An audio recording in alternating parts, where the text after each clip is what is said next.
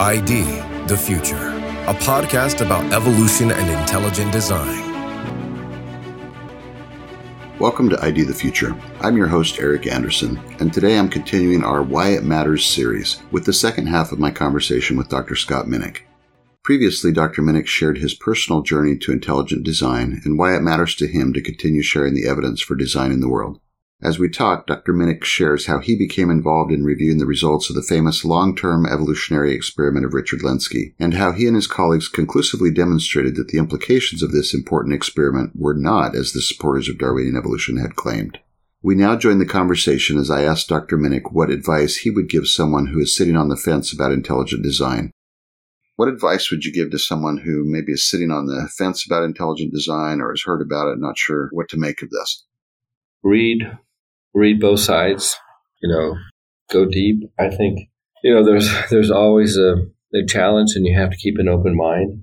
I remember an instance in 2004, somebody slipped a Nature article under my door. I came into work in the lab about 10 o'clock and there was this paper on the floor of my office and it was from Lenski's lab, where they had this program, Abita, to show how information could be generated naturally. And, I read it carefully. And I thought, okay, maybe they've done it. But then you could, and there are arguments against it that are good. But I started following that work and following his long-term evolution experiments.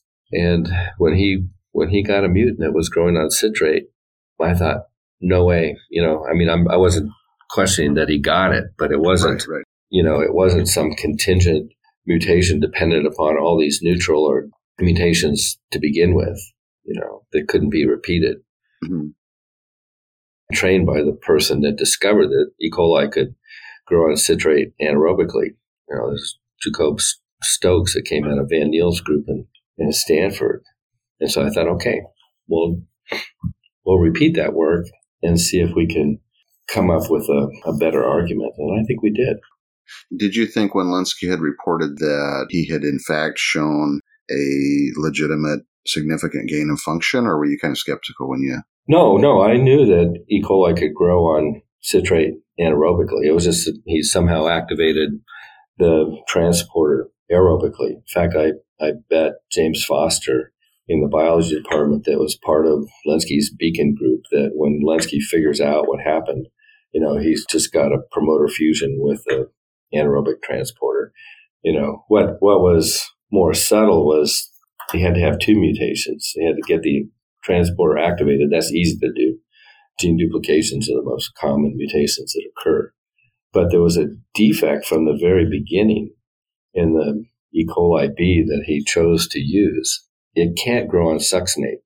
So it had acquired a mutation probably in the origins of its application to molecular biology by Lurie and Delbruck back in the 40s.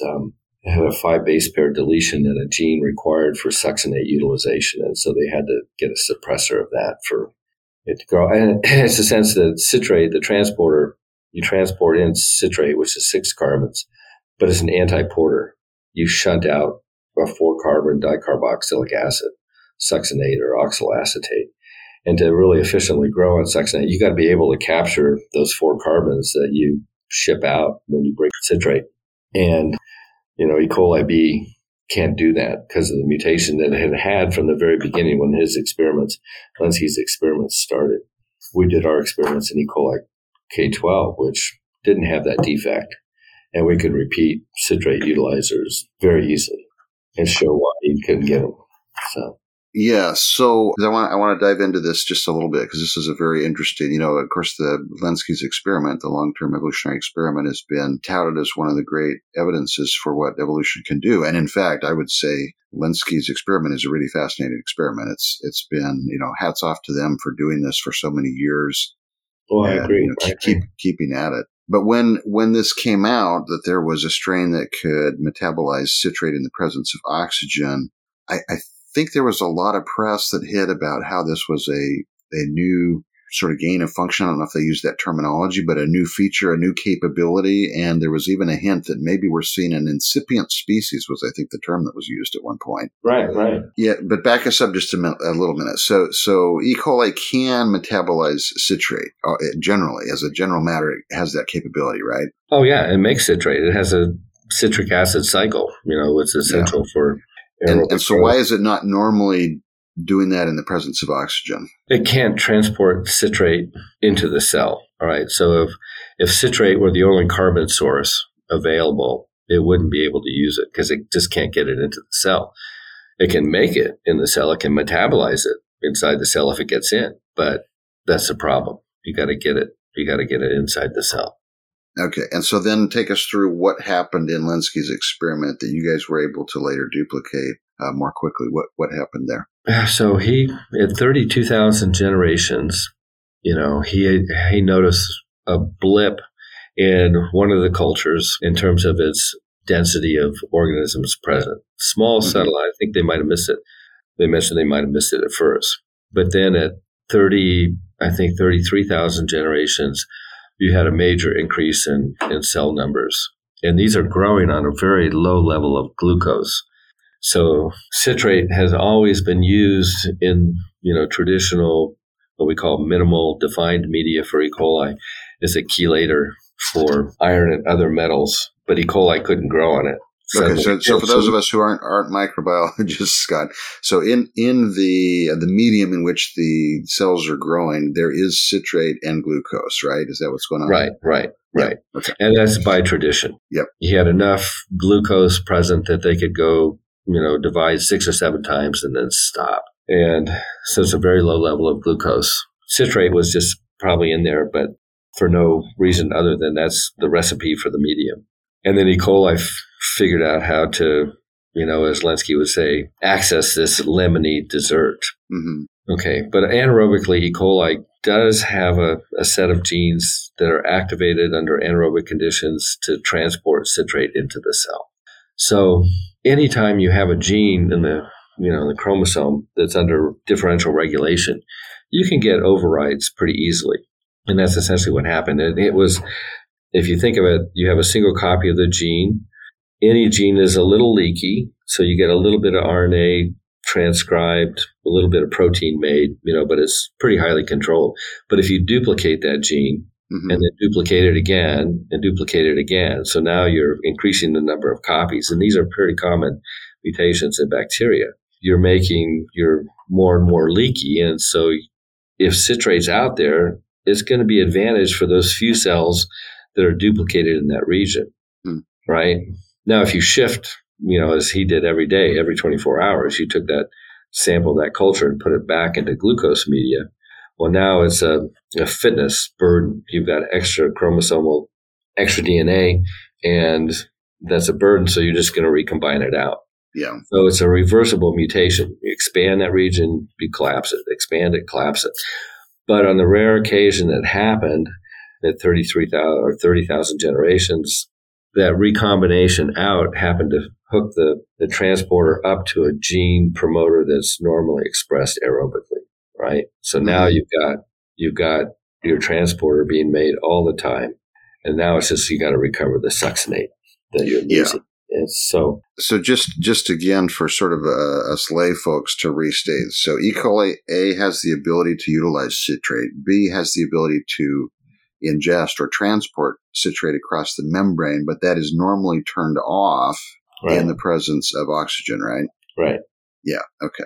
Right. So you've got a switch that says, bring in citrate, but don't do it now. We're in the presence of oxygen. Don't do it. But if we're in an anaerobic situation, go ahead and turn on that transport. Right. Okay. So, and then did that switch get broken, so to speak, or was it just an extra copy that it got fused to another gene during the recombinational reassortment process? So it's just like you hooked it up to a light switch that's on all the time instead of off when oxygen's present. Yeah. And so this is like me. I've got this light bulb out on my porch, Scott, that it's got a switch that says don't turn on in sunshine. Right. So this is like me coming out one day in the middle of a bright sunny day and seeing that the light is on and saying, wow, it's developed a new feature. It stays on in the presence of sunshine. But what happens is the switch isn't working properly. Right. Yeah, you broke the switch. That's a good analogy. Yeah, broke the switch. Yeah, exactly. Okay, so then you're looking at this and you're like, no, this isn't a new species. This isn't particularly surprising. We can do this faster, right? So how did you guys go about this experiment? Well, we did it in two ways. The first one was we just took E. coli, K12, and threw it in citrate as a sole carbon source and just put it on the shaker, aerated cultures, and sure enough, in 20 days, you get a bloom, and you analyze them, you sequence the genome, and it's the same class of mutation that Lenski found. Okay, and how many generations would that be in 20 days? It was anywhere from 9 to 100. And we did this 40 odd times. So. Oh, wow. Okay. So instead of 30,000 plus generations, this is 100 or less. Oh, yeah. Okay. It's pretty easy to do. And what was interesting was, this is it really addressed a fundamental question that Darwin had was, does the strength of selection cause the frequency and the type of mutation that you generate? And he thought it would, and Lenski even published that this was, his hypothesis, that if you have a weak selection, organisms have time to figure out a solution around the problem that's going to be better than if you just put it, like we did, through the cells in a strong selective. Either you're going to figure this out or die. Right. And E. coli came up with the same solution both times. Okay, so it's pretty limited repertoire, and it's partly because it's a solution. I'm going to put that in air quotes, even, Scott, because we're breaking a regulator. Right. Yeah. There's one solution to the problem. Yeah. Okay. So you guys, that was one way you did it, and what was the other approach? Right. The other approach was we repeated Lenski's experiments the same way, and we used the same media and the same volume, but instead of transferring every 24 hours. We figured that there were gene duplications going on, and that to allow these to be captured, to get a promoter capture, we transferred every week. So we had glucose and citrate in the media.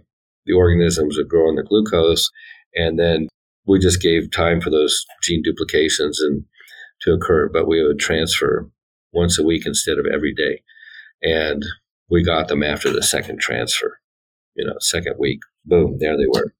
So it just shows that you're dealing with a dynamic. It's a reversible type of mutation that is kind of subtle until you really sit down and look at what's going on genetically. Right. Okay. And it's taking advantage of capabilities the cell already had. It's not creating a new species or a new type of organism or anything like that. Right. Yeah. Okay. Did you reach out to Lenski? I know you guys published some stuff. Did you have any response on your work?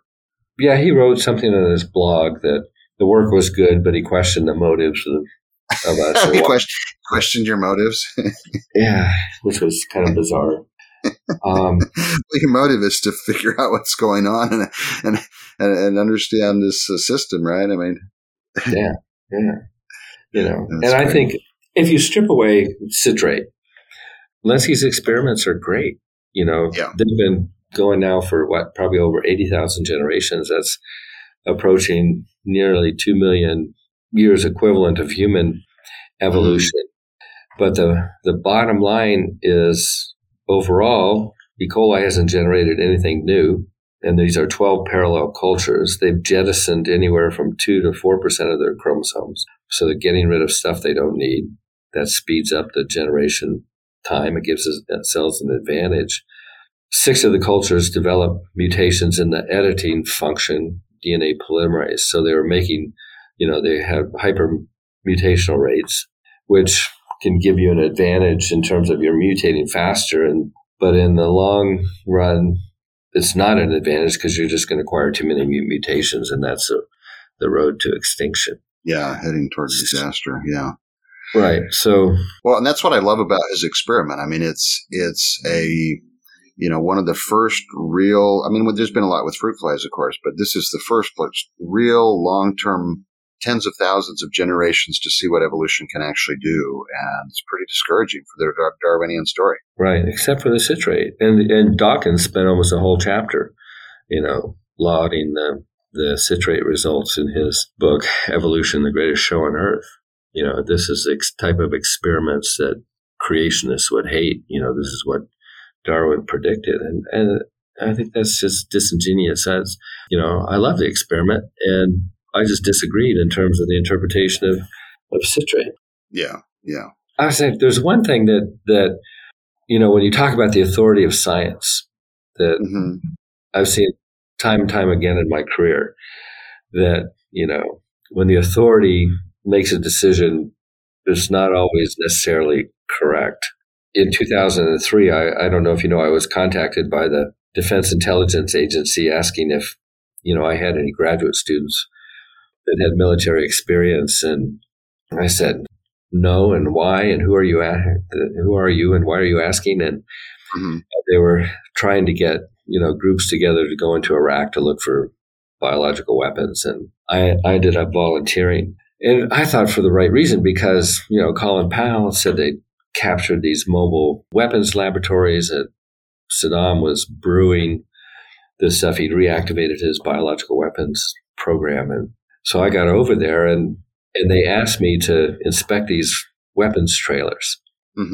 Right. And I was one of two civilians in our group, and our detachment commander was a Marine colonel. And I said, well, Colonel Bohannon, why do you want to send me out there to look at these things? I mean, you've already made the call. Colin Powell went before the UN. This is a smoking gun. He said, well, we just want a couple more eyes on them. And so why don't you go out and look at it? I was out there for 15 minutes on both these trailers, and I had I was biased to think that they were weapons trailers. I mean, they were fermenters, and because I knew some of the people that had been on the first call. And I started looking at it and saying, wait a minute, this isn't a fermenter. There's no spargers. There's no system to aerate. There's no sample ports. There's no harvesting equipment. This is nuts. And the back of these trailers had these, racks for cylinders, gas cylinders. And I wrote up a report that night when I got back to my quarters and put it through the ZipperNet, the high security thing, to the CIA, and just listed all the reasons why I didn't think these were fermenters. And all chaos broke loose. Bohannon was pounding on my door at 6 a.m. the next morning, swearing at me as only Marines can do. What have you done? You've got everybody wrapped around an axle. I said, well, you asked me to go look at these trailers. I've done fermentation at this level. These aren't fermenters. But it turned out that, the Brits had been saying that all along. And we went out and figured out that they were hydrogen generators, for weather balloons that Iraqi Forward Observer would use to measure wind drift. And what's even more ironic is that's what the Iraqis said they were in the first place. So here you had all the authorities, academia, colleagues, PhDs that had inspected these things, the CIA upper level intelligence analysts, and you have somebody from northern Idaho that says, wait a minute, that's not what these are. And then you figure out what their real purpose is. And so that's the point that I'd love to get across, is that all the experts are saying, this is how life arose, this is how life diverged. Yeah, but there's another explanation, and we know it. But boy, you take a lot of flack. Guy from northern Idaho says otherwise. Yeah. And he finally said, you have so screwed up this whole situation. I said, well, what are you going to do? Send me home? I'll go. Yeah, fire me, I quit. Yeah. So how long were you over there? The whole thing was for training, and then deployment was about 6 months. And that's outside of Baghdad, or where were you at? Yeah, right outside of Baghdad. We were right near the airport, the whole right across from Camp Victory, where they were holding Saddam, although we didn't know it. Interesting. Well, Scott, last of all, if you had to pick one aspect of the natural world that kind of calls out to you as evidence for design, what would that be? I think it's DNA. As Crick said, it's a frozen accident. It's the same code in E. coli, in the tulips in your garden, in, your own cells. It's not evolving. How did we get there in the first place? And how did we get the best code, that can translate nucleic acid chemistry to protein chemistry It's a mind blower. And it functions on the same properties that we write code. If you look at E. coli, I think Jim Shapiro in one of his papers wrote, E. coli can grow on milk sugar, lactose. How does it do that? It goes, if lactose is present, and if glucose is absent, and if you have LAC-ZYA, then transcribe beta-galactosidase and permease. Mm-hmm. That's a simple logic statement. If, then. And that's how we write code. And E. coli is doing it. The simplest organisms are following that same logic. That's beautiful. Generated by the blind forces, of nature. Exactly. Yeah, that's beautiful. Well, hey, Scott, thanks so much for being with us today to share a little bit about your story and why the evidence for design matters to you as you keep pressing forward and following the evidence where it leads. I've enjoyed chatting with you today and hearing about your experiences. Okay, likewise. Thanks for having me. Thank you for joining us for this episode of ID the Future. To hear more inspirational stories from those involved in putting forward the remarkable evidence for design in nature, join us again here at ID the Future or on our sister YouTube channel, Discovery Science. And as you listen to these important stories, please consider sharing a link with a friend. For ID the Future, I'm Eric Anderson. Thanks for listening. Visit us at idthefuture.com and intelligentdesign.org. This program is copyright Discovery Institute and recorded by its Center for Science and Culture.